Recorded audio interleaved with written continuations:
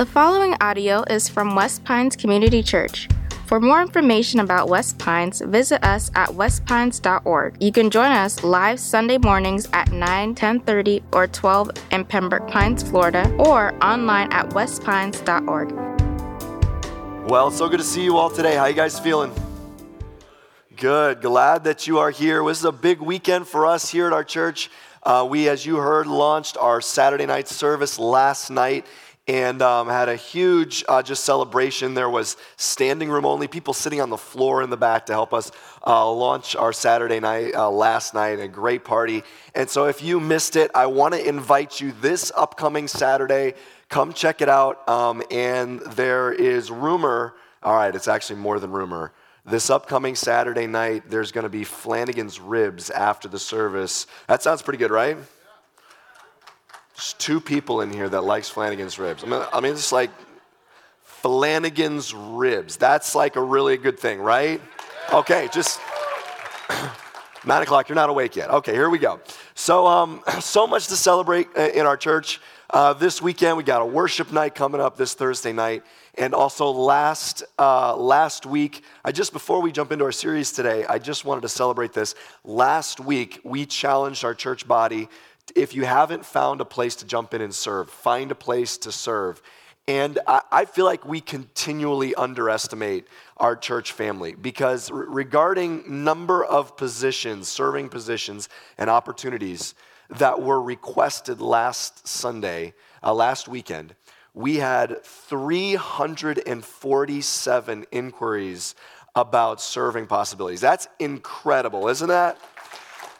Incredible. And so encouraged that God is stirring in our church.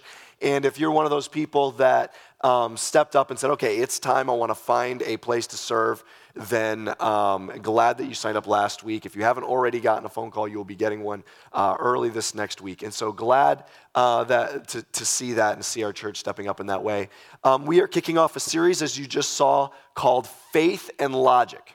And if you've been coming to West Pines the last couple years, you might be saying, man, I feel like we did a series called Faith and Logic not too long ago. And that's true. About 18 months ago, we did a series called Faith and Logic, where we talked about these 2 concepts.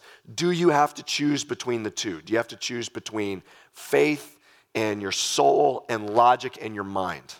Do you have to pick between the 2? And what we said is, no, those are actually not mutually exclusive. They go together. And so we talked through that concept through that series, and it was one of the most rewatched sermon series in our archives. And so we wanted to come back around to it and build on that, kind of do a second installment of Faith and Logic. And so we're kicking that off this weekend. We're going to spend the next several weeks in this series. And so just a heads up, if you know someone in your life, a family member, a friend, a coworker, a neighbor, who's one of those people that loves to ask tough questions or is a skeptic, this is a great series to invite them to. Because our goal is to ask the tough questions, not because we have all the answers, but just because we also want to not be afraid to ask the hard questions. So this is a great series to invite those friends and family to. So let me pray, and we will jump into part 1 of Faith and Logic together. Let me pray.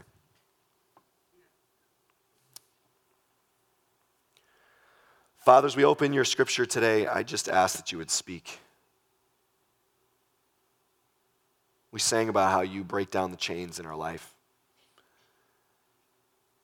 And Lord, we want to see you do that work, that miraculous work inside of our souls.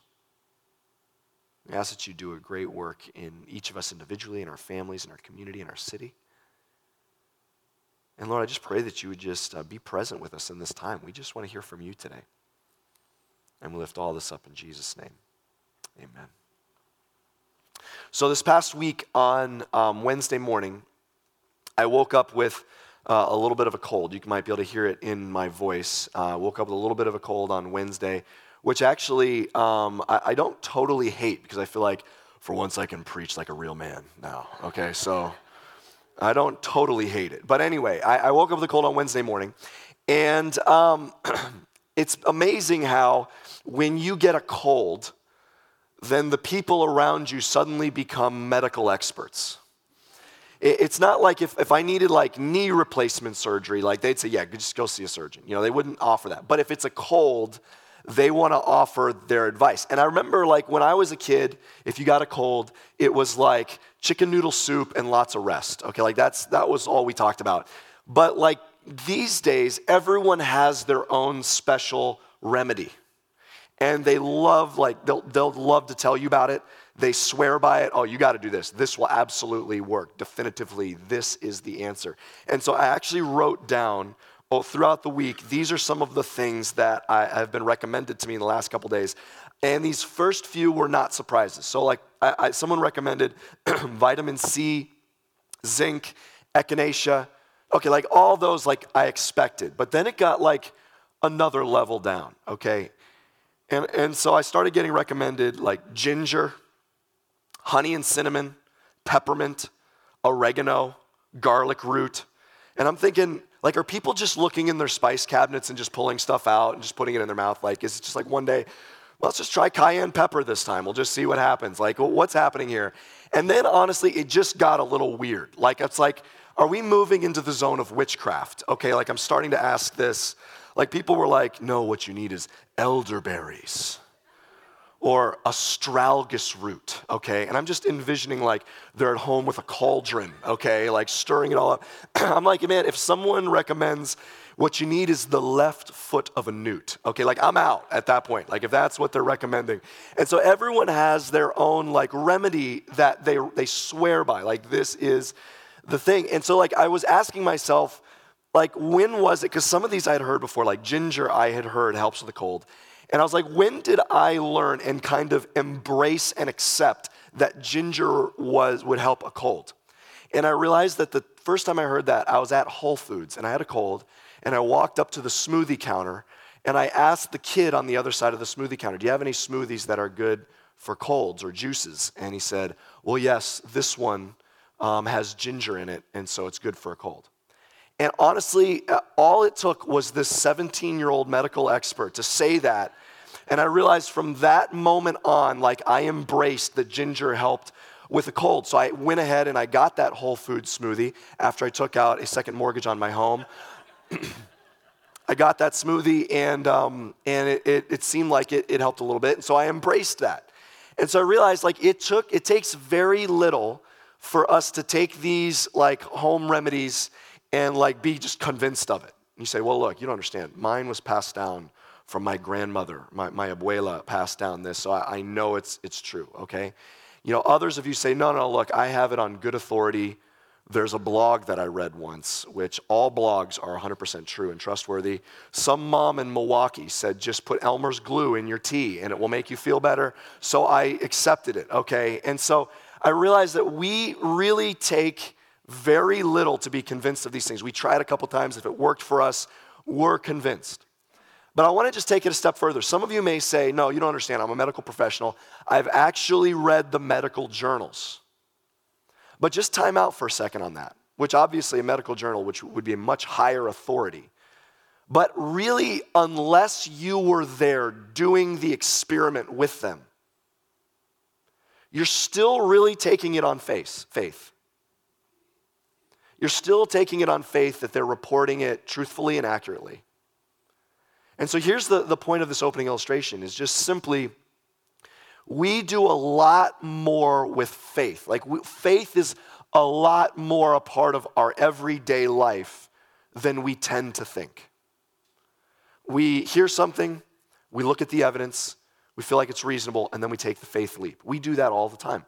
Faith is a part of our regular everyday life. Okay, now maybe you're here and you say, look, I'm not really a church person, or you're watching online, or you're joining us at the Pilot campus, and you say, look, I'm not really a church person, but I will say I'm so not surprised that you're advocating for faith. I mean, this is a church, a place of a house of worship, a place that worships God and Jesus, and so I'm not surprised that you're advocating faith.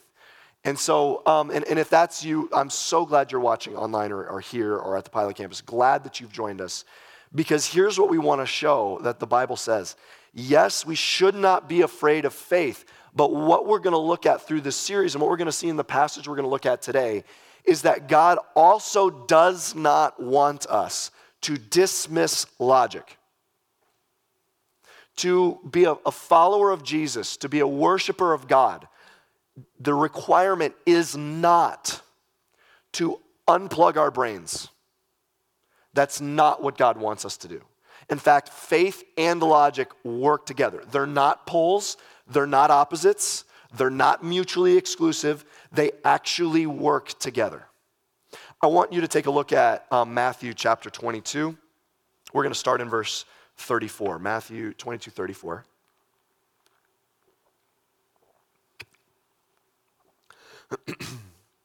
This is an episode where Jesus has a showdown with some of the religious elite. Matthew 22, starting in verse 34. Here's what it says. But when the Pharisees heard that he had silenced the Sadducees, they gathered together, and one of them, a lawyer, asked him a question to test him. Teacher, which is the great commandment in the law? Now let's just pause there and kind of set the context. If you're new to reading the Bible, let's just talk about these groups. A couple of the groups it talks about is the Sadducees and the Pharisees. These are the religious elite. These two groups are typically at odds. They don't have the same belief system, but together they make up the Sanhedrin, the religious rulers in Israel at the time. And so what happened was the Sadducees came to test Jesus in the previous section. The Sadducees had tested Jesus. Why? Well, both the Sadducees and Pharisees, even though they're always at odds, have one thing in common. They hate Jesus. They just hate Jesus. The vast majority, there's a couple outliers, but the vast majority, they do not like Jesus because he is taking the attention from them. And the crowds are going to them, and he's kind of exposing them, because what they would do is both the Sadducees and the Pharisees, they would look at the Old Testament law that God gave to Moses, and they would add all of these extra rules to the point that it was oppressive. And they would oppress the neediest in their community. And they're just full of self-righteousness. And so like they really were kind of oppressive in how they led spiritually. And so they not only were confronted by Jesus, but they were threatened by Jesus. So the Sadducees had tried to have a showdown with Jesus. Now, the claim of the Bible is that Jesus is the Son of God, God in the flesh. So if you're going to have a battle of wits with God, good luck with that. That's probably not going to go very well for you. And it didn't. The Sadducees were humiliated. The Pharisees then see that, and they're like, this is a really good opportunity for us. Because if we can now step up and we can make Jesus look foolish, not only do we knock Jesus down a peg, we show our superiority to the Sadducees. Do you see how this is working? So they bring a lawyer forward, like one of their Pharisees, kind of one of their seasoned guys, and he opens with this question. He says, what is the greatest law? Which seems like a simple question. Imagine like a chessboard. This is just an opening move. The reason why this is probably his question is because the Sadducees and the Pharisees, I wrote it down here, they had looked through the Old Testament and they had created 613 laws. They had made it just unbelievably complex. And so their opening move is like, whatever Jesus says, we're almost certain, like their best debater is coming forward. He'll be able to kind of show Jesus why that's not the greatest law. And so this is the opening move, what's going to be a debate where they think they're going to be able to eventually trap Jesus. Okay, but that's not going to happen. Look what Jesus says. And he said to him, you shall love the Lord your God with all your heart and with all your soul and with all your, what's that word? Mind. This is the great and first commandment. Basically, after what Jesus does is he quotes Deuteronomy chapter 6, one of the most famous phrases in the entire Torah, the entire Pentateuch, the entire first 5 books of the Bible. It's that section of Deuteronomy is called the Shema and was recited pretty much every day by the very religious in Israel. And so he quotes that. And basically, if you're the Pharisees, when they say, yeah, Jesus, we'll see how you do on this one. What's the greatest law? Jesus says, okay, that's easy. Love the Lord your God with all your heart and with all your soul and with all your mind. And like immediately, he gave like the most concise, precise, accurate answer to that question. Like if you're the Pharisees, you're like, wow, yeah, that's a really good point. That pretty much is the greatest law. Yeah, he kind of nailed that, okay? He's basically saying, yeah, you guys just make it all so complicated. It boils down, yes, there's a lot of things that God taught and wanted as an outflow of that. But if you want to boil it down, sure, I'll tell you. But then Jesus is going to go on the offensive. Look what he says next. And a second is like it. You shall love your neighbor as yourself. On these two commandments depend all the law and the prophets. So he was just asked what the first commandment is. He adds one to it. He says, okay, the first one's love the Lord your God with all your heart, with all your soul, with all your mind. But let me go ahead and tell you what the second one is. Love other people like you love yourself. In other words, I can break it down really simple. It's not that complicated. If you want to distill it down, it's love God and love other people. But here's essentially what Jesus did. It's like they came in, they jabbed, he blocked it, knockout punch. It's done. Why? Because he just exposed, especially by referencing the prophets, all through the prophets, they're constantly renouncing the religious leaders through the generations, throughout the prophets, on the fact that they are bad leaders, they're bad shepherds. They teach these laws, but they're so oppressive, so self-righteous. They don't care about the poor. They just care about themselves and making themselves look good. So he not only answered their question, but he also exposed their failures. And so in one moment, Jesus shows his sheer brilliance in answering their question. Love God and love others. But I want to just drill into what Jesus actually said. What does it mean to love God? He says, love God, the first commandment, love God with all your heart. It's all your passion, your emotions, your drive, your ambition. Love God with all your soul, down to the very core of who you are. It's not a facade. It's not just for show. Down deep, who you are, you love God with all your being. And then he says, and love God with all your mind. In other words, he says, no, don't stop running after God with your mind. Give God your heart. Give God your soul. And give God your mind. So often I think Christians they think if they have doubts or questions or skepticism, they feel like it's wrong to ask those things of God. God, sometimes I doubt, I wonder about this. And God says, no, I'm not afraid of your doubts. Am I threatened by your questions? In fact, look what it says. Let me read this, one more verse I want to read to you today. Jeremiah 10:12, what did the prophets actually say? Look what it says.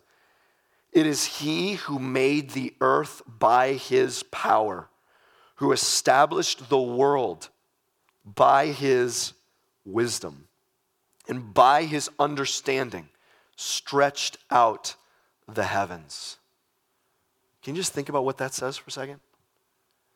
He says, I want you to think about the most complex, most elegant thing in this entire universe that just awes you, that you say, wow, that is unbelievable. I can barely grasp it.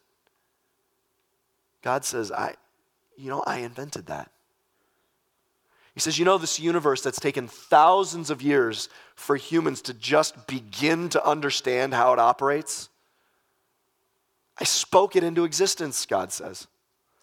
I didn't have to work hard. I didn't labor to do it. I just spoke it and it was there. I breathed it out of my mouth. It's my wisdom. You're beholding the work of my brilliance. He says, do you think I'm afraid of your questions? Do you think I'm threatened by your questions? He says, no, Love me with all your mind. Employ your mind. Run after me with your mind. I want to take this a step further. So often, there's this narrative in our culture, in modern culture, where God and science are at odds. It's like they verse each other like they're rivals. And that's just a false narrative. That's a false narrative that's been recently invented to force people to think like you have to choose between God or science. You don't have to choose between God and science. All science is exploring the universe that God created. That's all science is. God and science are not at odds with each other. In fact, I just want to demonstrate that God and science are that at odds is a false narrative. Like, let's just go back through history. Let me just read to you a list of prominent scientists that were Christians. Listen to this. Copernicus, father of astronomy. Galileo, father of modern science. Francis Bacon, father of empiricism, inventor of the scientific method. Boyle, father of chemistry. Newton, father of physics. Mendel, father of modern genetics. And then how about some others? Pascal, Joule, Kelvin, Ohm, Pasteur, Kepler. Like all of these fathers of science, that modern science is built upon these historic fathers. They all were, they loved science. They pursued science because it was an act of worship for them, exploring God's universe. In fact, in Kepler's writings, Kepler ends one of his books with this prayer.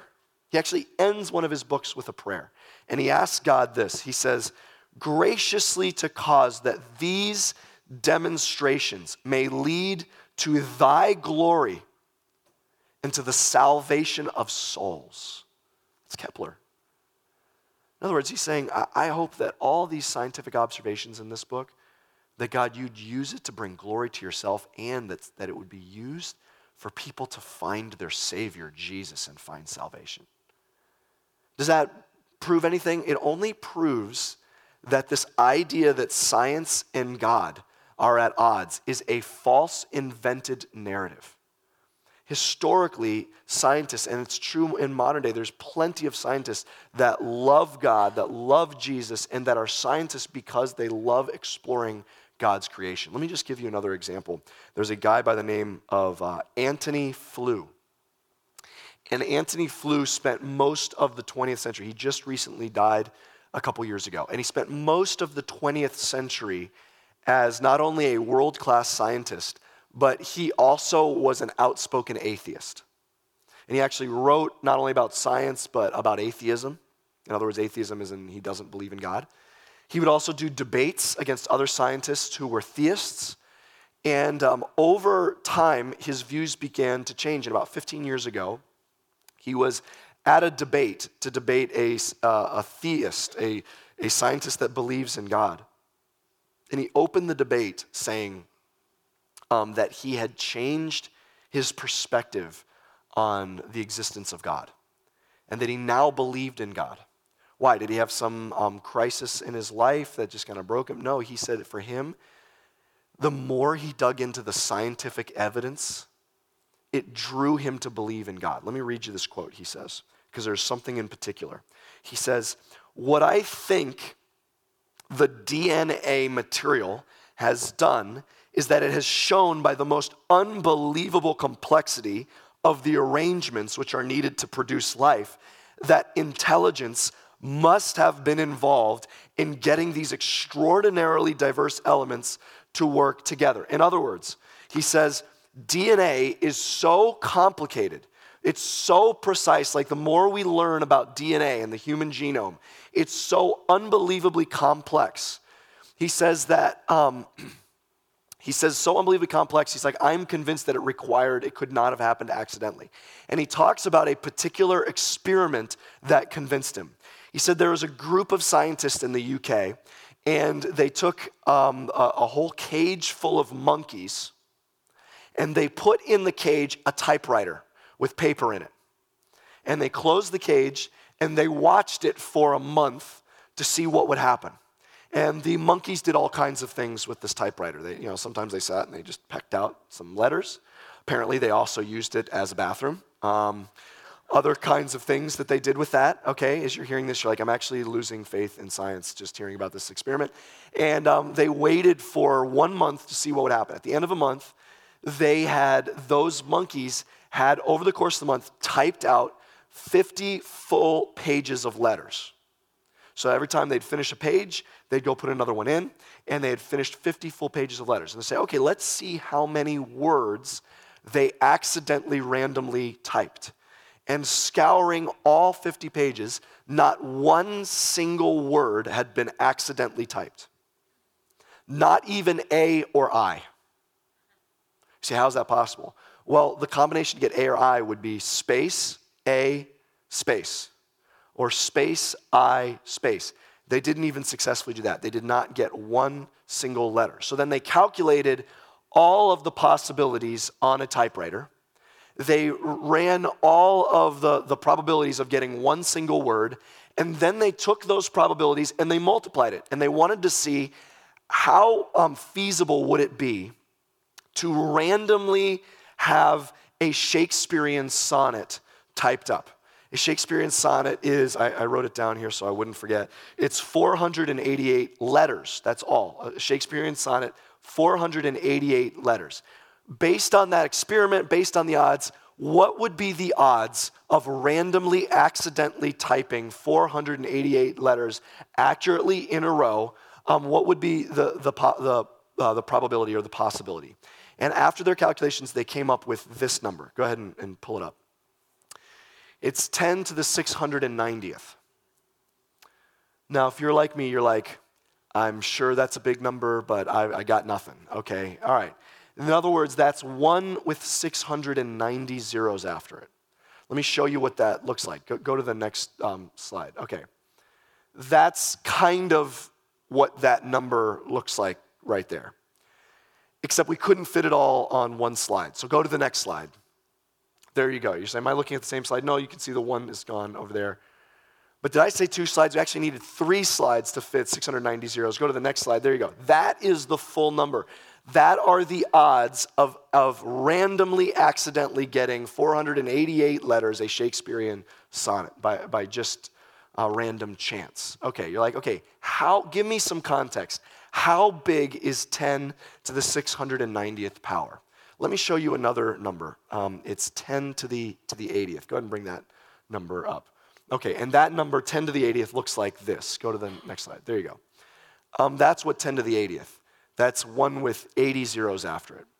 That is the number of particles in the known universe. Like, what does that mean? Like dust particles? No, like smaller than that. The things that make up all the dust particles that make up all the planets and asteroids and things like that. You're like, you mean like atoms? No, smaller than atoms, like quarks and things, okay? Like that's the number of particles, 10 to the 80th, number of particles in the known universe, their best guess. So can we then agree that's the number of particles that make up all the planets, all the meteors, every particle of dust, everything in the known universe? That a number exceedingly larger than that, 10 to the 690th, can we agree that achieving that by chance is like virtually impossible? That's what Antony Flew is saying. He's saying if a sonnet is impossible to happen, like exceedingly improbable to happen by chance, how could the human genome happen? This is how he says it. He says, if the theorem won't work for a single sonnet, then of course it's simply absurd to suggest that the more elaborate feat of the origin of life could have been achieved by chance. If 488 letters perfectly being together randomly is that astronomical, then what would it be like? What are the chances of randomly getting the DNA in your body right by chance? Because the human genome, they estimate the number of, if we're to make it letters, the number of letters is not 488. It's 3 billion. That's the human genome. And if we're saying, a Shakespearean sonnet's impossible, that's 488 letters, then why would we not say that 3 billion is impossible? There's one described that like this. It would take a person typing 60 words per minute, 8 hours a day, around 50 years to type the human genome. In other words, a monkey would have to sit down at the typewriter, have the ability to type 60 words per minute, never missing a single letter, doing that 8 hours a day for 50 years. It's just what Flew is saying, like at some point, you say the far more logical conclusion is that there was a designer behind it. Let me put it like this. If you got a quarter out and you started flipping a quarter, and you flipped it up, you caught it, and it says heads, and then you did it again, and it said heads. Like, oh. Flipped it a third time, it said heads. A fourth time, you got heads. A fifth time, you got heads. At what point in your mind is it more logical that it's not a coincidence, but more logical that either the quarter is rigged or that it's broken? Like at some point you say, like it takes more faith to believe, like at what point is it? Is it like at 10, you're like, okay, this quarter's rigged. 20, 100, 1,000, like you have to flip it 1,000. You have to flip it like all week. You have to let all your friends flip it. Like at what point do you say it requires more faith to say that it's a coincidence than to say that there is something has happened intentionally to this quarter to make it be the same side every single time? And that doesn't even scratch the surface of what we're talking with the human genome. So with modern scientists and physicists who acknowledge how minimal the chances of this happening by accident are, what's their solution? Because these are bright thinking people. If they're refusing to say the most obvious answer is an intelligent designer, if they're refusing to say that, what's their other option? And what they say is something called parallel universes. They say that there are other dimensions of an infinite number of universes, and if you can have an infinite number of universes, you can have basically an infinite number of coin flips, and at some point, you'll have the universe like ours where everything aligns. And I love how there's an astronomer from Harvard. His name is Owen Gingerich, and he put it like this. He said, if you believe in infinite universes, if you believe in parallel universes in another dimension, he says, basically, like, how is that having any less faith than believing in something like heaven or hell? Like, you have no evidence of another dimension. You could have no other evidence. He says, essentially, like, at some point, your logic pushes you to faith. And so here's what I want you to hear. First thing Jesus says, he wants us to pursue him with all of our minds. Push into logic. It will work with your faith. It actually will inspire your faith. But really quickly, Jesus also said, love God with all of your heart, soul, and mind. But then the second is to love your neighbor as yourself. And so often in our culture we say, yeah, it's great. You can believe whatever you want. But it's unloving to try and force that on someone else. So just keep it to yourself. And that's true, that it's unloving. You can be very rude about what you believe. Someone could be like just very forceful and arrogant about what they believe. That could be very unloving. But it also could be very unloving to keep it to yourself.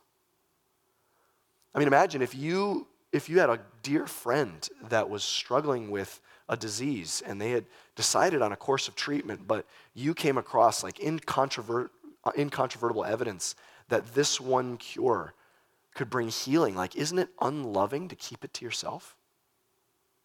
If you have a friend that's in an abusive relationship, I would argue the most loving thing to do would be to risk that friendship and say, look, and as graciously, humbly, selflessly as you can say, look, I know that this might hurt our friendship, but I love you too much not to tell you this. I think you need to get out of this relationship. Like, I think we can if that's like the most loving thing. And so, Christian, can I challenge you? If if what you believe is true, if you believe it to be true, the most loving thing you could do is not keep it to yourself, but to share it with the people you love.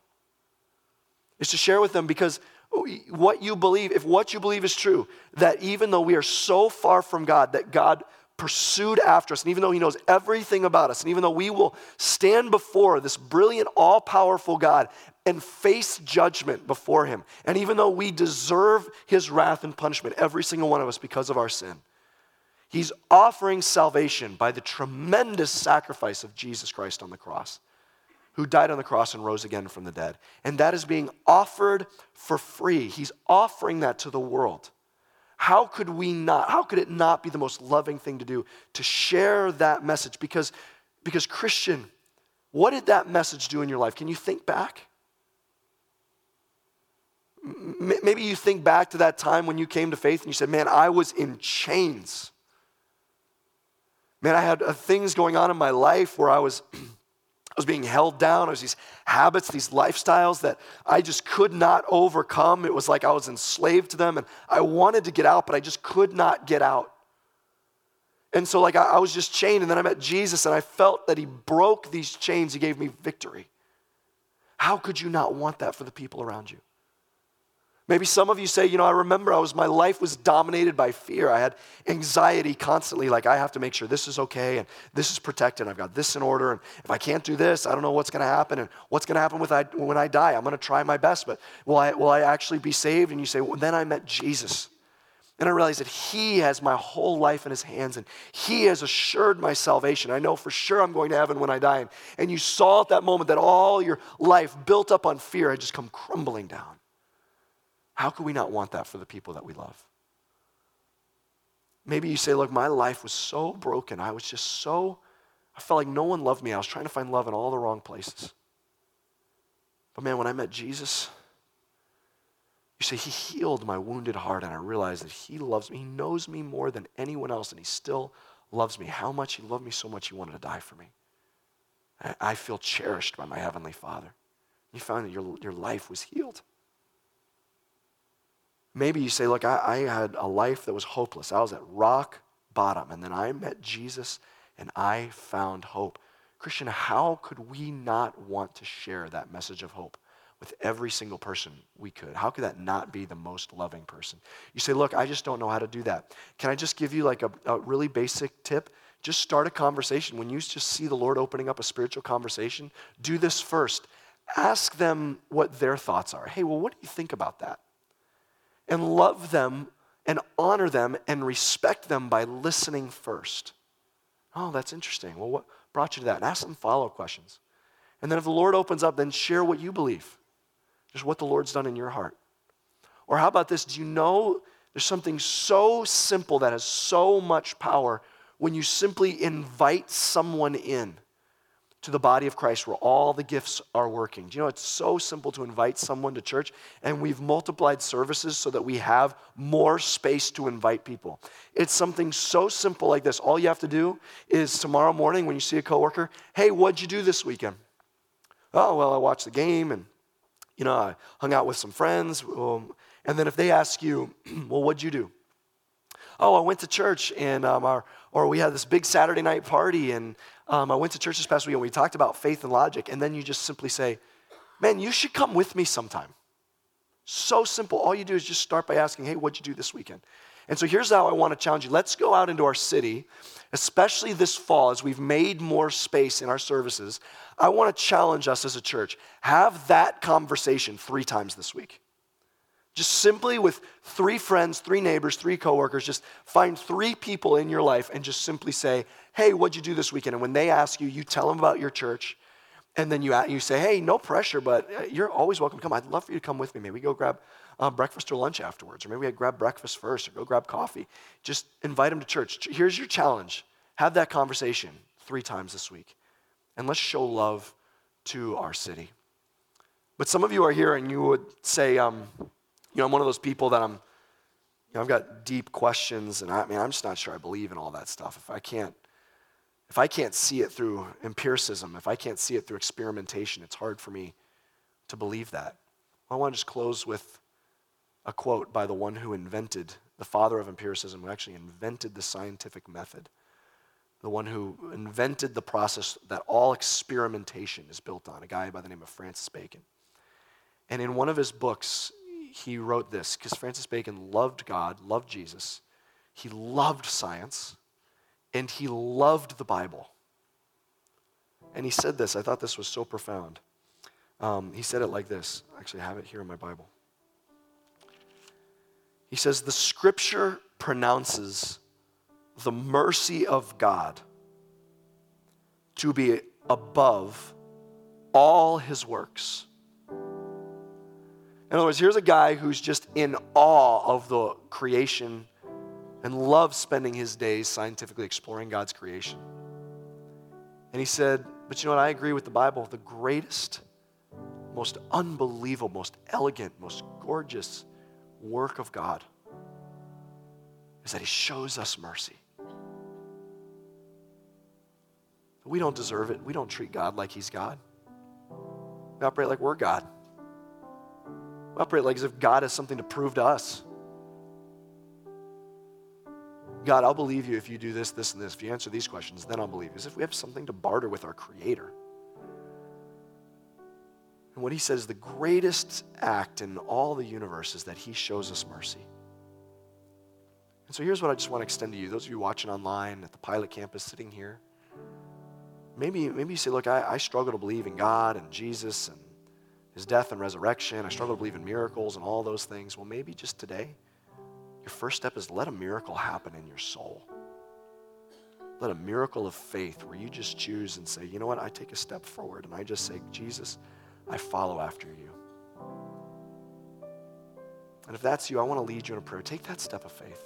I want to lead you in a prayer. Would you just bow your heads and close your eyes? If you're watching online or at the Pilot campus, just bow your head for a second.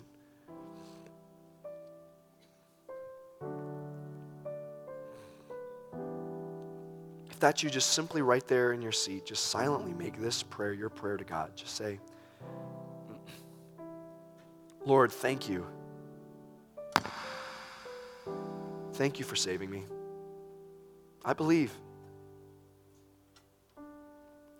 that you saved me by the work of Jesus. I don't have all my questions answered, but I surrender. In Jesus' name. Thank you for listening. For more resources and to check out other teaching series, please visit our website at westpines.org. If you would like to speak to somebody about beginning a relationship with Jesus or ask any questions you have about this teaching, please call at 954-432-0321, or you can email us at podcast@westpines.org.